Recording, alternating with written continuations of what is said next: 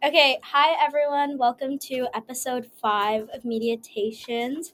I'm your host, Ari. Today, for the first time ever, we have a guest. So, Hi, I'm Zoe.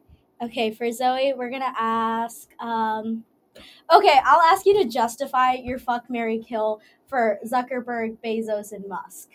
Okay, well, Zuckerberg's an asshole, so he's getting killed. Bezos, I'm sorry, he's a little sexy. Why And is the he wallet's sexy? fat. He's bold. The wallet's fat, so All of the wallets are fat. Bezos can get it. And then Musk seems like a little sweetie at heart, so Musk, I want to marry him, so I can be Mrs. Musk. I will say Musk has like unmitigated sexual energy. Yeah, I would thank sleep you. with him. I'm sorry. Thank you. I'm still on the left somewhere, but I had to do it. Okay, anyways, today's episode is mostly going to focus on how boys versus girls have been socialized to like conceptualize virginity, and we're going to be talking about a few kind of scattered media sources. So we'll talk about Teeth, which is a horror movie made in 2007. Obviously, Media-tations by Marcus Aurelias. The novel A Personal Matter, I think it won a Pulitzer Prize. And then The Myth, I think it's a Greek myth, but also it's appeared in like South American cultures of vagina, dentata. I'll elaborate. It sounds scary. It is scary. And then we'll talk about Sex in the City, and then the lyrics of It's Different for Girls by Of Montreal, and then finally a conversation that I had with my roommates last night. So let's talk about where I got the idea for this episode. It was Halloween night, it was Sunday, and there was absolutely no way I was going out. I had spent a lot of Halloween weekend out and I just could not afford it. My classes couldn't afford it. So I was like, I'm going to stay in. But I still wanted to do something festive, something in the Halloween spirit. So I decided to watch Teeth. A little bit about Teeth. It's a 2007 horror/comedy movie. It did not do well at the box office. It's directed by a woman. Okay, so here's a little premise to the movie. There's this little girl named Dawn, and then she has a stepbrother named Brad. They both are not like siblings by blood. I think they were neighbors initially, and then I don't know, I guess both of their parents were divorced. So, anyways, their parents get together. And Brad is upset by this because he had a crush on Dawn. But also, he was like 5 years old at the time. I don't know how many 5-year-olds are making soul bonds, but whatever. He's obsessed with her. And then they get married. But I guess at 5 years old, he can also understand that you shouldn't want to sleep with your sibling. Also, at 5, you shouldn't want to sleep with anyone, but that's besides the point. Anyway, so he's in love with her, but he can't have her anymore because they're siblings, and that's like taboo. And so the opening scene is in a pool, and it looks like a little idyllic neighborhood, maybe like lower middle class, but still pretty like suburbs. And the two children, Dawn and Brad, are sitting in a kiddie pool, and Brad gets closer to Dawn, and Brad like moves his hand over to Dawn. The camera doesn't show what happens exactly, but then Brad starts crying and his finger is bleeding, and then the parents rush over and have to take him to the hospital. And then after that, he has a lifelong scar on his index finger. Okay, flash forward, they grow up. Brad is seriously emo, and then Dawn is like this high-profile celibacy advocate. She gives talks to these middle school students. They're honestly indoctrinated. She'll say, like, are you going to sleep with the first guy that buys you a dozen roses? And then a bunch of middle schoolers will say, no, and it's just a bunch of brainwashing type stuff. And then that's also where we meet this nice guy type. His name is Ryan. He's supposed to be like the guy who like sees past all her celibacy stuff and he just wants to get to know her and like, the nice guy trope basically. And then also at that same celibacy rally, she meets Toby and sparks are flying. They're exchanging certain glances. And then she goes to her high school. She's a high school student. And in her sex ed class, they talk about mutations. And so they're talking about how like cobras, it's cobras that like, no, not cobras, rattlesnakes. I go to Dartmouth. I swear. Okay, rattlesnakes. Anyways, how like they were regular snakes, but then they adapted to have this rattle that would make them more threatening and like let people know that they were coming, and just how mutations can be advantageous for certain, I guess, like creatures. So that's foreshadowing because it talks about mutations. And then in that same sex ed class, they talk about, I guess, like human genitals and stuff like that. And they have this really elaborate, like, I don't know, description slash like illustration of like the male reproductive system. And then whenever they get onto the female system, somebody asks, why is there a star over it? And so they've covered up like the vagina, the womb, all like no fallopian tubes in the school, basically. And they've covered it up and it's censored. And then the professors or the teacher says that it's censored because the state decided that it was like obscene and you couldn't depict women's like sexuality. And then some girl asks why, and then Dawn answers and she says it's because women have this ingrained like innate modesty, and so we wouldn't want to show ourselves that way. And so this is a lot of foreshadowing. It'll matter later on. Okay. For whatever reason, Dawn has friends. I don't know how she has friends. She's kind of obnoxious.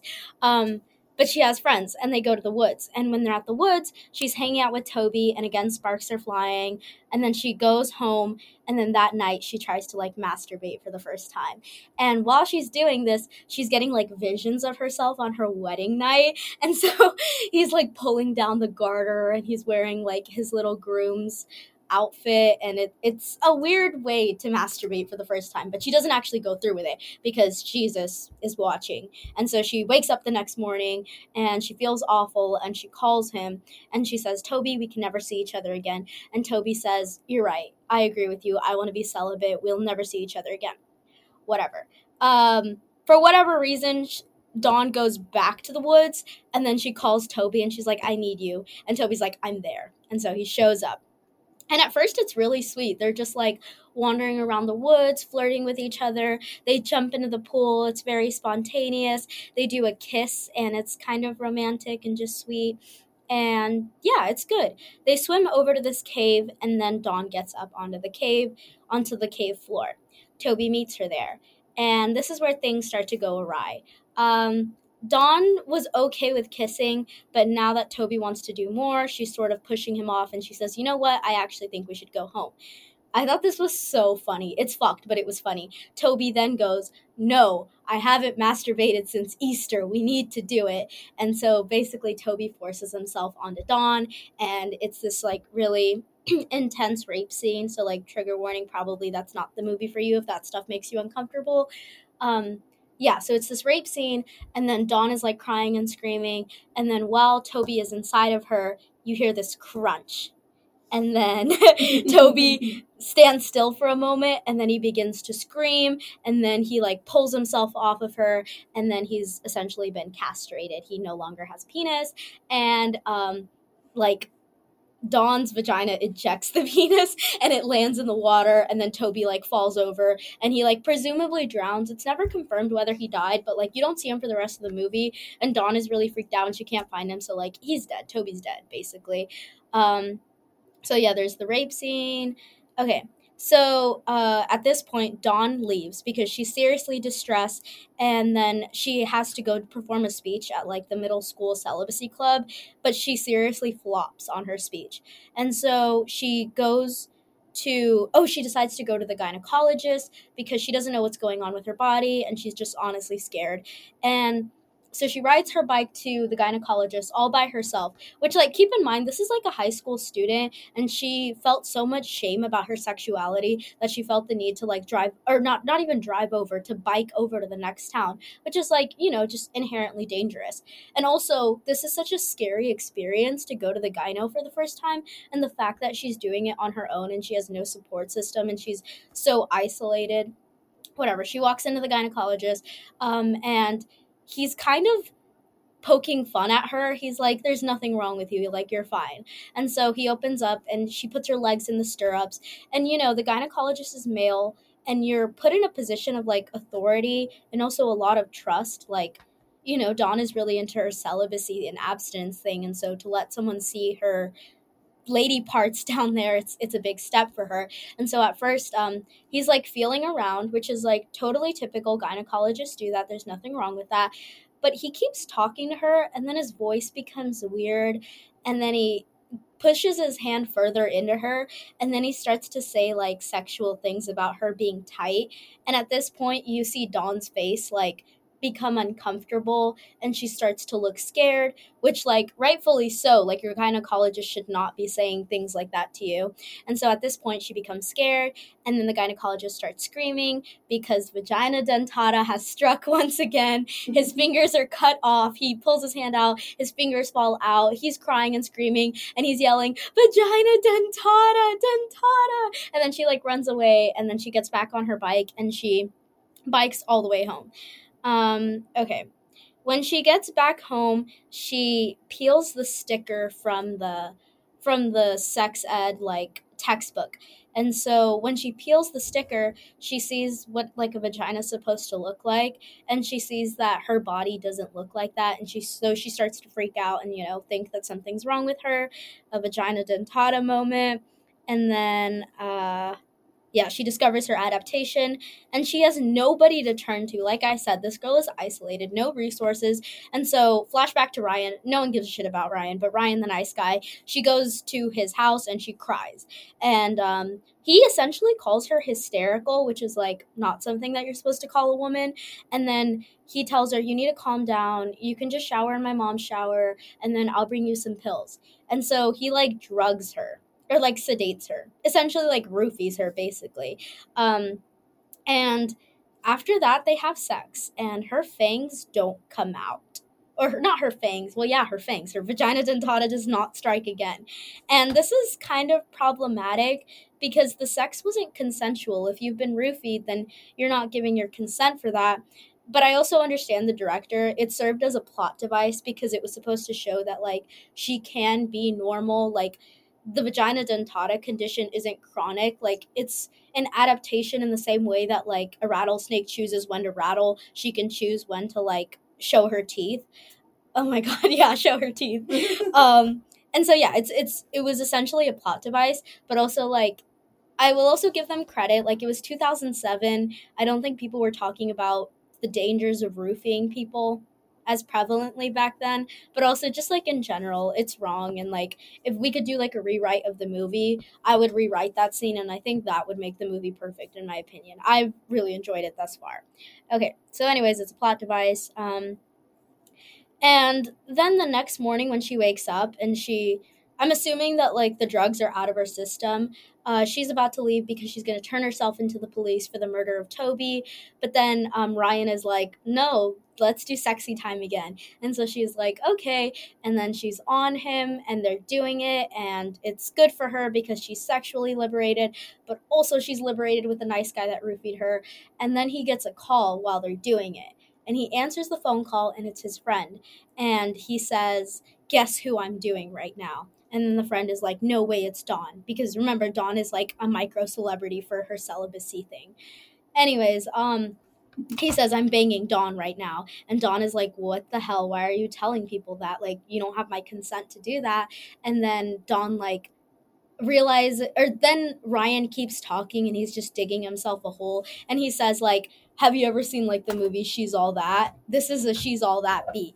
Basically, he had a bet that he could bed the celibate girl, and so basically sleep with her and take her virginity, and she was just a bet to him.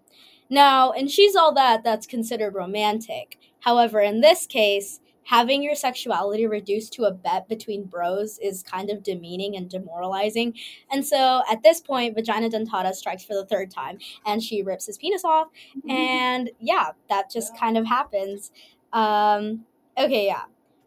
And also it's good on the movie because it subverts the expectations of, like, romance movies, right? That, like, you're supposed to bang the nice guy and end up with him, but, like, really he's not a nice guy and he would roofie you just as much as any other asshole would. Okay, so at this point, Dawn walks home and she finds out that her mom is dead. So I've completely ignored telling you guys about Brad. Remember, Brad is, like, her stepbrother who's not, like, blood related to her. But Brad, he grew up hella emo. He listens to, like, really hard music, and he's just kind of a bum. He doesn't really have a job.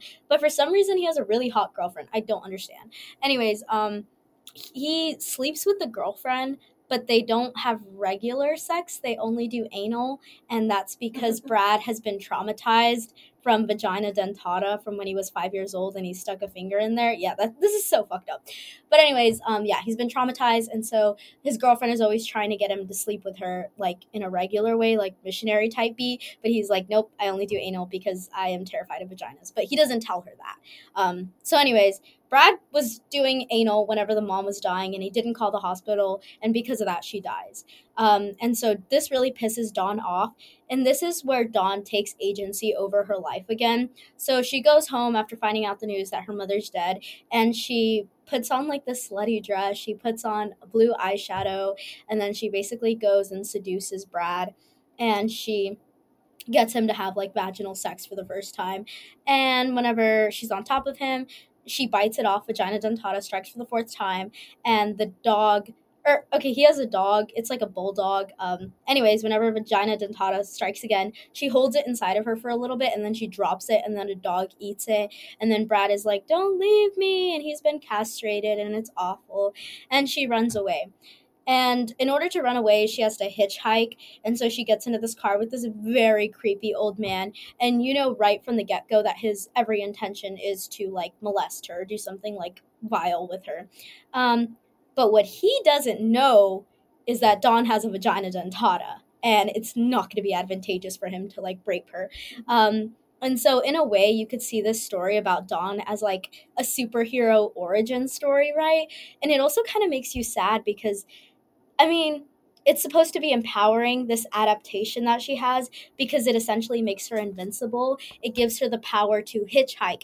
It gives her the power to live her life and not have to fear men because her body has mutated to protect herself against like nice guys who will roofie you, guys who will make bets about you, guys who will pretend to be celibate but then try to rape you on the cave floor, right? And so it's just sad how like evolution has to account for men not knowing how to keep it in their pants. And so that was Teeth. I recommend it to anyone who like isn't, I guess, disturbed by disturbing things, images. I don't know. If you're into like gory movies, I think you're probably fine. So yeah, that was Teeth. And then I guess since we're talking about, oh, we'll get into the vagina dentata myth. That's probably our best segue. Okay, so the myth, it occurs in lots of cultures, South American ones, and then I think also Greek, and it's basically that a hero must conquer a woman, and so think like Medusa type beat, but with a womb.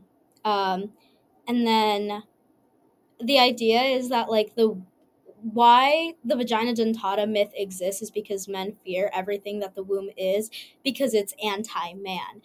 You would say that like the womb is the source of humanity, and then people, especially men in positions of authority, love to hate women, and they essentially remove women from the equation when it comes to like childbirth.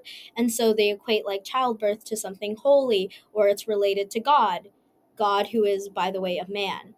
And so you know, it's Freud talks about, oh my god, I sound so unhinged, but like, I'm going to assume that you know what I mean when I say Freud talks about penis envy and that like women want to be like men. But this kind of, the vagina dentata myth kind of flips it because it says, no, in reality, it's men that want to be like women because men don't have the ability to have a womb and create life inside of them. And so because they lack this natural ability, it then becomes envy. And because they're envious of women and their nurturing nature of like the womb, they'll basically try to remove femininity from the equation of creativity, and they'll say, no, actually, birth is caused by something holy or something related to God, who is, by the way, a man. And then that kind of relates to a personal matter, which, like, the super short, like, Spark Notes version of the book, there's this guy named Bird, and he has a child, and that child has a deformed head. He relapses into alcoholism, and while he's hoping for his own child to die because his child is deformed and he doesn't want that. And then he, at the same time, rekindles a former college flame, and then he's cheating on his wife, which is really so sad. And at first, Bird can't seem to have sex with his college flame. And that's because he's afraid of the vagina. And whenever the girl asks him, what do you fear so much? He says, I have a feeling there's what you'd call a universe back in there. It's dark, it's infinite, it's teeming with everything anti human, and I'm afraid that if I entered it, I'd get trapped. And so that's kind of the fear with like castration and vagina dentata, that like as soon as you are exposed and as soon as you are vulnerable, you will be weaker than the woman and she will be able to like contain you inside of her and then castrate you, because that's what vagina dentata does.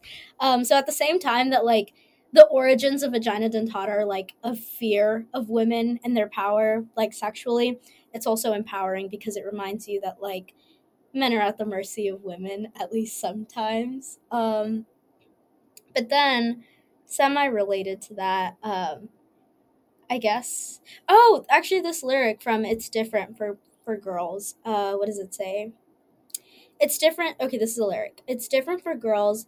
They are mercurial creatures, not a masculine dissonance or sexual currency.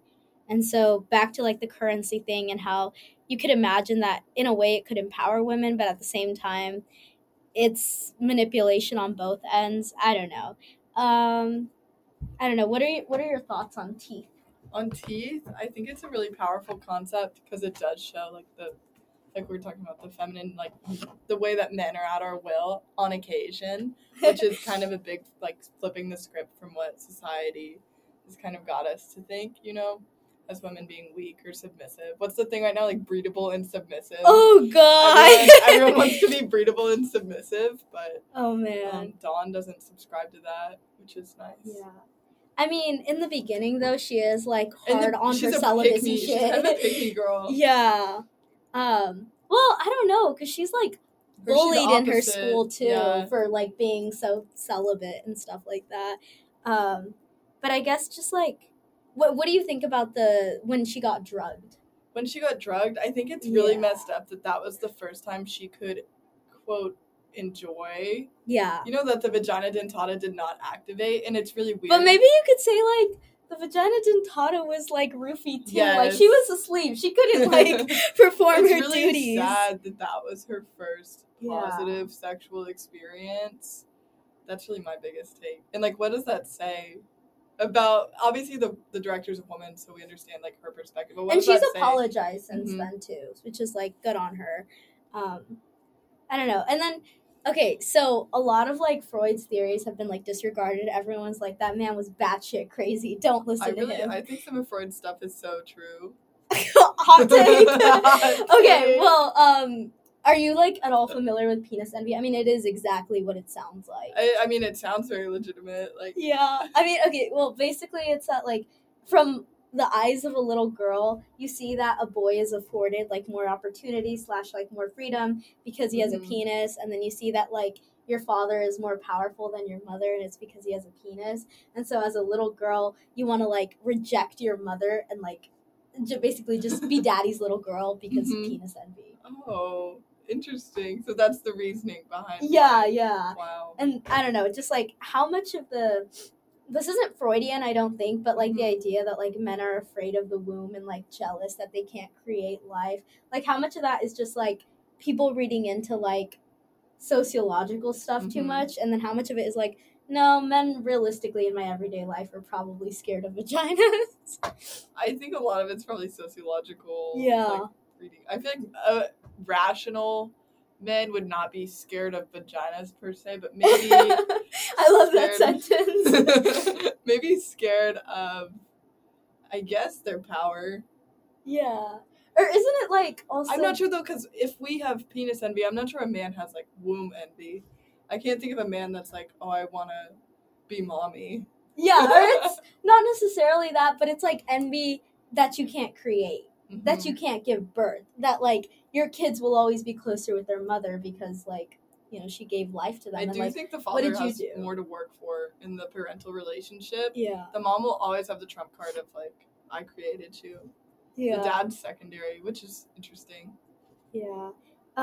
Okay, kind of related to that, the meditations thing I was telling you about, that like Marcus Aurelias says that like you have to take apart the whole to see the reality that is underneath. And so he talks about like when you're having dinner and you're eating fish, you're not eating fish, you're eating the dead body of a fish. When you're wearing a coat, you're not wearing a coat. It's like lamb's fleece dyed in blood, and like that's what you're putting on your body. And so to describe sex, he says, in matters of sex intercourse, that is attriation of an entrail and the convulsive explosion of a mere mucus. And then he basically just says, it's arrogant to think that sex is anything but that. And so if you break down what it is, it's just like limbs moving around horizontally, I guess, because you're laying down, presumably. I mean, more freedom to you vertical people. The Kama Sutra, whatever. And then, yeah, that, whatever, it's just, like, limbs moving around, and then the secretion of, like, bodily fluids. Mm-hmm. Thoughts? I mean, would we be more free as a society if we broke sex down that way? Or do you think it's necessary to, like, contextualize it in, like, no, you should be married, and you should be in love, and, like... I think for our, like, happiness functioning with each other, we probably should keep it emotional. It's kind of like, and this is the only example I can think of, but like professional fighting.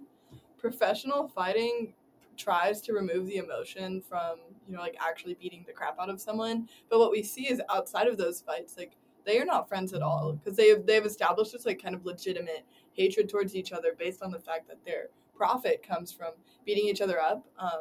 So in that same sense, I think if we were to try and what would that be? Like, you'd be desensitize dehumanizing ourselves. it too. Like, Yeah, you're taking the human out of dehumanizing it. sex. I think we would end up like losing so much of ourselves. And even if it doesn't need to be like the strongest love connection, there needs to be some acknowledgement of the fact that you're both human beings who do have emotions.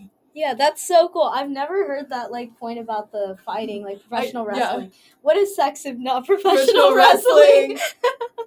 Oh my gosh, yeah. I don't know. I mean, who is more like liberated? People that exactly. Like, yeah. I think it's a really narcissistic view at the same time to be like, it's just my body. Like I said, my body was going to do that whether you were there or not. Like, that's not exactly true, and it is just crazy ego that would tell you that. Yeah, I mean, but that's kind of like Marcus Aurelias' counterpoint. He says that it is ego, it is arrogant to assign meaning to sex when it's just like limbs moving around. So he's like, that's our human error, that like we try to be sentimental or self-important. When things just like aren't supposed to be that way. Damn. Have you ever seen Sex and the City? I've seen like the prequel. Oh, really? Okay. Well, I haven't seen a lot of it. I just finished season 1 with my roommate, and we talked about, who is it? Okay, Miranda, the one with the red hair. She's supposed to be like really detached from sex, and like she'll sleep with you, but like she's not necessarily emotional, and she kind of just sees it as like, this is a physical thing I have to do. And then Samantha's fucking sex craze. Like, she'll sleep with you, and she does it, like, a little bit for validation. There's an episode where she does a sex tape, and it's all about, like, her performing, whatever. And then there's Charlotte, who's kind of like the soft girl. She's more repressed sexually, and she feels that, like, she needs to find a husband. Oh, my God. There's an episode in season 1 about, she's dating a guy, and he's literally perfect for her. Like, I think he's an art, I don't know, like instructor or something like that. Literally, like, ideal man for her. And you know how picky she can be, or she can be very picky. And then they're like getting it on one night, and he's like, hey, I'm really into anal. Like, we need to do anal. And she's like, what? And then she leaves, and then she like talks to her girlfriends about it, and they're all like, well, you can, you know, learn to like it. And she's like, no, I'm not that kind of girl. I don't want to be known as the anal girl. And then there's a whole other episode about where she's dating this guy. He's also almost perfect, but then the episode opens kind of weird. It's also made in like the early 2000s, so like times were different. But basically the episode opens with like, and Charlotte was engaging in the ponytail tug of war, where basically like the guy's trying to pull her down so he can get head, and then she's trying to be like, nah, and like Charlotte's like painfully trying to make this hot. She's like, no, I'm not gonna suck your dick, and the guy's like, no, but do it. And it's so bad. But anyways, like, yeah, her whole thing is like innocence and like, I don't know, trying to find love. Interesting. But she's also like hyper repressed. And then Carrie's whole thing is just that like she makes bad decisions with sex. It's not that she doesn't sleep with people, but it's just that like she does stupid things when she does sleep with people. So, like... And then she blogs about it. Yeah. Sounds familiar. Anyways. Where have we seen that before? I don't know. But, okay, whose sex life would you take on out of those four? So... There's Miranda. Samantha's like the sex-crazed one. Probably Miranda. She seems so... I guess this kind of contrasting my earlier statement, but she just has the clearest like view of what she wants. Carrie's a little too messy. Mm-hmm. What's Charlotte? A little too sad. Yeah, Charlotte's a sad. I've been told... Okay, my roommate, Lily, she said that I was most like Carrie, which, like, thank you. I think most Carrie's women cool. probably are like Carrie. Most people like to think of themselves as Carrie, but I feel like I'm really honest with myself. I kind of feel like, hot take, I'm a Charlotte. I mean, not like in every sense, but like in the sense that like I probably want to find my person and like marry that person. I feel that, but then in actuality, how it works out for her, I feel like I wouldn't live like that if those were my goals. Yeah. So I guess I appreciate Samantha the most. Or Miranda. Yeah, I think you mean Miranda. Yeah. Well, I don't know. I think it's so terrifying to think that, like, you can make a decision in your life, find someone you want to lose your V card to, and then, like, things fizzle out, and they're just running around the world living their life with your V card. Yeah. Like, you can't get that back. You've got to leave it in the wallet, ladies. Yeah. V card stays at home when you go out. After this, we'll be joining a covenant. I'm actually an atheist, but Zoe has converted me. Yeah, so we're going to be nuns. Yeah. That would have been a good Halloween costume. But yeah, just, I don't know. I don't want to be a Charlotte, but some days I feel like a Charlotte. I think it's the point of Sex in the City that we could potentially relate to all of them at different aspects. Yeah, different points in your life. Yeah. Yeah. Because, I mean, you can't box yourself in. Yeah, Sex in the City was supposed to be, like, really revolutionary because it was, like, women, and they have careers, and they live on their own, and they have sex, and worst of all, they're in their 30s. How dare they? So there's that. Let's see. Oh, yeah, but I guess just, like, the conversation that I ended up having with my roommates was about how, like, people are socialized to, like, think of virginity, right? And, like, for girls, I think... I don't know if this is progress, but, like, the idea that, like, you can just lose your virginity to whoever, and, like, as long as if it's consensual and it's safe, then, like, you should be fine. But also I feel like there's an element of, like, regret to that almost. And just, like, also the way that we talk about it, right? Because it's, like, called, like, losing your V card, right? But it's, like, in reality, aren't you gaining something? Like, if this is your perception of reality now, then after you have sex for the first time, it's like a whole new aspect of reality. So, like, you've gained sort of, like, entrance into this doorway of, like, I don't know, sexy time adulthood, right? So shouldn't it be gaining? I don't know. Gaining.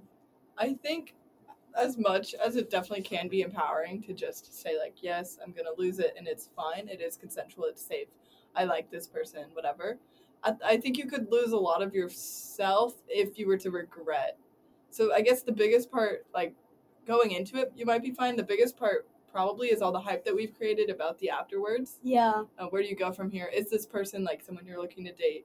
Was it a one-night stand? Is this, for some people who want to wait for marriage, like, this is now your life partner? Yeah. And what, you've had sex with them once and are you going to get married? Like, I think Samantha said, like, you can't wait till marriage to have sex because what if they suck? Exactly. You have to know what you're signing on to. So, what like, am I subscribing to? There has to be a healthy medium. Because, I mean, yeah, sexual compatibility is very much a real thing. Oh, man, that was a question on the marriage pact. It was essentially asking, are you a top or a bottom? Oh, but it was like, are you submissive or dominant? I was like, I don't know. It's my first day out here. I don't know. Oh, my gosh. You just had to guess. Yeah.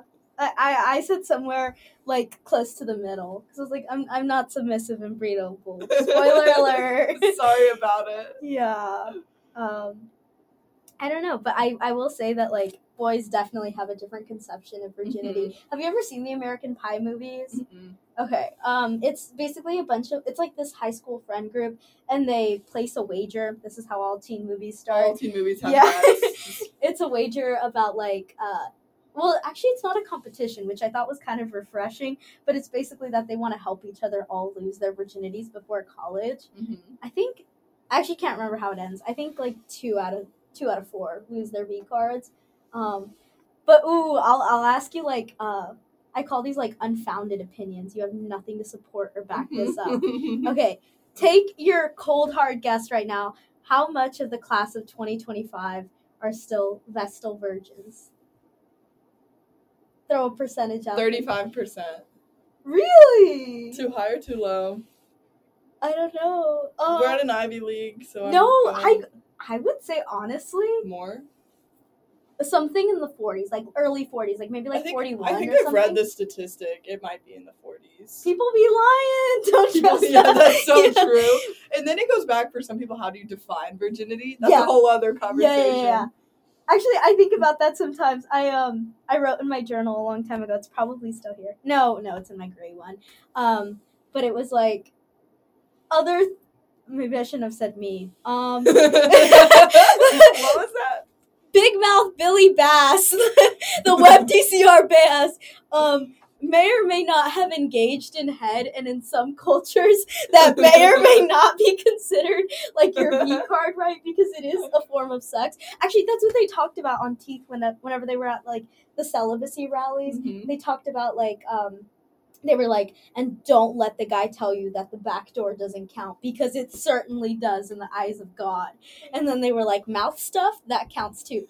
So like, I'm just saying, by some standards, by some cultural standards, Big Mouth Billy Bass is not a virgin. And, that's much to consider. That is much to consider. Would you consider Big Mouth Billy Bass a virgin? I have a friend who had a teacher that would say that Big Mouth Billy Bass lost an aspect of their virginity the first time they held hands with someone. And every time you do something physical, every time you do something physical and new, you're losing your virginity. Isn't that weird? But like, that's like so unrealistic. But not in like a sexual way though, because like you could say like, I lost my apple Danish virginity. Like, I haven't eaten apple Danish before, and I had one today. I've had, like, other Danishes. I'm not, like, an animal. I'm civilized. She's cultured. Yeah. It's just my first one, so. So, like, was it worth it? Yeah. Do you regret the apple Danish? I would say it was a decent apple Danish. I did bump into like two men at Foco trying to grab it, so that was kind of awkward. But I'd say like 7 out of 10 decent Danish. Okay, very good. No, it would have been better had it been warm. Apple Danish? Wait, no, I take it back. I wanted a warm apple Danish, and I can't get this virginity back. It's a crisis. So sad. But yeah, okay. Oh, another unfounded opinion. What percentage of people do you think regret their first time? Wait, for women and then for men, because I feel like it's very different. Men, low. No, I don't know. No, actually, I'll say 40% for men. No. Wait. Actually, I take that back. I don't think men regret how they lost their virginity, but I think men definitely have sex that they regret. Yes. Have you ever heard of post-nut clarity? Yes. I was talking. It's called PNC. They say PNC, and it really only occurs with a girl who like you're kind of friends with, but you weren't ever looking to date them. You hook up, and then you get PNC because you're like, oh, I really just liked you as a friend. Apparently, with girls that they're truthfully into, PNC won't really grab them. It won't like fully hold them. But PNC is real, apparently. Huh. Hypothetically. Okay, hypothetically, Big Mouth Billy Bass, when she was hanging out with someone maybe one time, and then they maybe did mouth stuff, Big Mouth Billy Bass may or may not have been told that that post-nut clarity hit, just because no, not in like a way that like Big Mouth Billy Bass is like unattractive, but just in a way that like, oh my god, you're a really sweet girl and we did this. I mean, sweet fish. Right? Wow, Big Mouth Billy Bass. Yeah, and I think that may or may not have been one of Big Mouth Billy Bass's like first sexual encounters, and so to be told that very early on and like be aware of post-nut clarity may or may not have made Big Mouth Billy Bass like really insecure, honestly.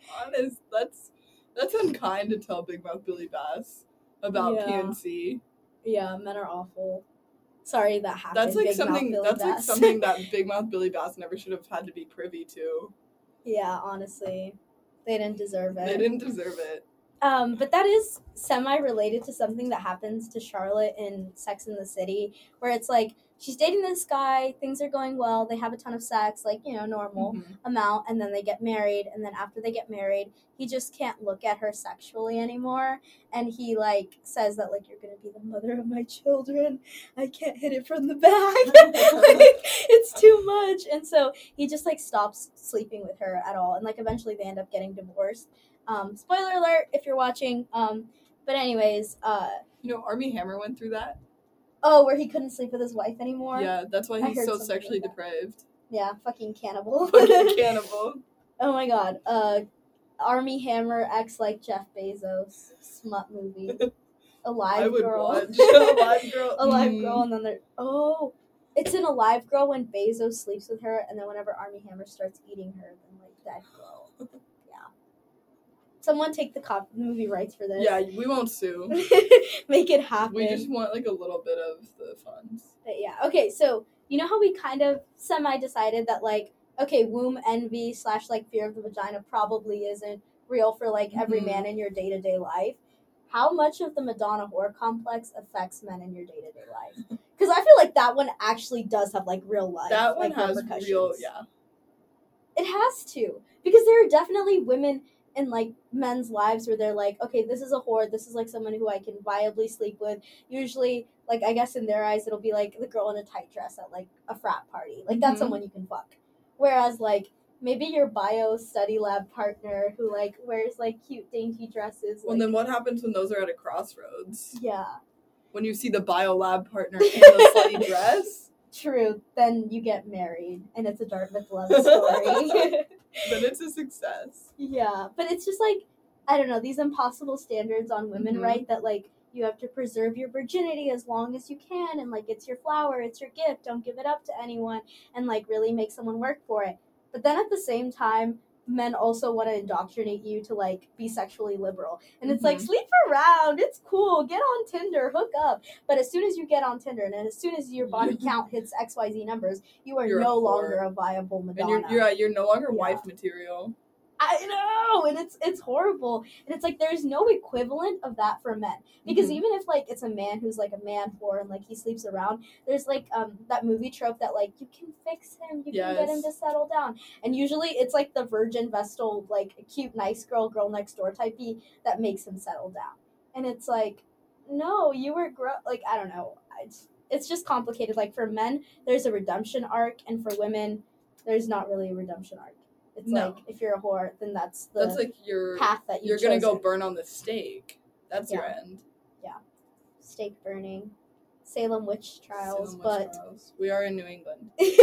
Oh no, they're gonna get us. Oh, was it?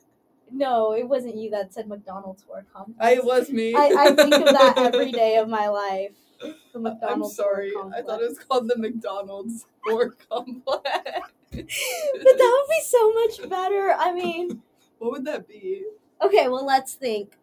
Does the McDonald's clown have a name? Is his name McDonald? No, Ronald McDonald. Ronald McDonald. Okay, if Ronald McDonald were... What are his tropes? He's, like, hardworking, right? Charitable. Yeah. He honestly, is he the ideal man? Ideal woman in this game. Okay, yeah. Yeah, I mean, McDonald's hardworking, complex. Successful. Ronald McDonald is a Madonna. Yeah, he kind of is. That's why McDonald. Yeah. So it checks out. I don't know. If you had to choose what to live your life out as, because you live in a society and there are expectations of you, would you rather be a Madonna or would you rather be a whore? Who has more fun? This is the blondes have more fun, but Madonnas are whores. Yeah, the whore probably has more fun. Yeah. I mean... The Madonna might find more fulfillment. I feel like the Madonna gets stepped all over. Yeah, no, and then she ends up, like, marrying someone who, like, doesn't respect her and cheats on her with whores. The Madonna has maybe... No. The whore knows what she wants from the get-go. They both know what they want from the get-go. Well, is the whore getting used, though? Like, is she just, like, a medium? It depends. Really depends. So there's a way to be an ethical whore and an ethical Madonna, but there's also ways to be, like, trash whore and a trash Madonna. Oh, you know what? And it all depends on the men that like feed into your Madonna or your whore. Yeah. You know what I mean? Because, like, a trash Madonna is, like, someone very, like, pick me, and she, like, puts down other women and, like, you know, not makes fun of them, but, like, it just, like, bullies them for their sexuality. Or belittles Yeah. them. And then, like, a trash whore would be, like, trash whore. Sorry, it's just, like, a dumb phrase. A trash whore would be someone who, like, gets used by men and, like, I guess lets like herself doesn't be empower used. herself. Yeah, and then whereas like an ethical Madonna would be someone who like she knows that she wants to wait for marriage, but she doesn't judge actions. other people for like their decisions. And then also just like I think in general to have like an ethical sex life both for like men and women, I think privacy is key for everything. Which is why Big Mouth Billy Bass probably shouldn't have been talking about her sex life on air. What the fuck? No, I'm sorry. You've been through it. I'm sorry, Big Mouth Billy Bass. You are a Madonna, Big Mouth Billy Yeah, you're a Madonna to us. That's so cute. But yeah. Anyways, that's an ethical Madonna and then an ethical whore. How to become an ethical whore? What are the characteristics? I think it all comes back to what we were talking about earlier about the empowerment of it, what you choose to find empowerment from. So if it's like you're going out because you want to like receive something, not because you feel the need to like please someone else. If you're whoring for you, I'd say it's entirely also ethical. It's not like a validating thing either. Because like with Samantha in the sex tape, like she didn't like the guy, she didn't want to sleep with him, but like she did it because she wanted to feel, because the whole storyline was that he only fucks models, and so like in sleeping with her, it was kind of like she's a model. Yeah. So it was like an insecurity thing for her. Yeah. See, so that would be unethical. Yeah, Samantha is an unethical whore, but then maybe by like the later seasons, That's character development. Yeah. Well, there you go. That's our treatise on ethical whoredom and ethical Madonna-dom. The McDonald's whore complex. Yeah. We'll see you next time on Media-tations. I don't know what the next episode will be, but we'll find out.